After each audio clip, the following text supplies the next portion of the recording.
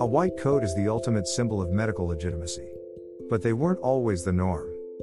Before the 19th century, black was the color. This was considered formal and sober, and it also helped to conceal splotches and stains. By late 19th century, they began to realize the importance of clean facilities to prevent bacteria and other infectious diseases.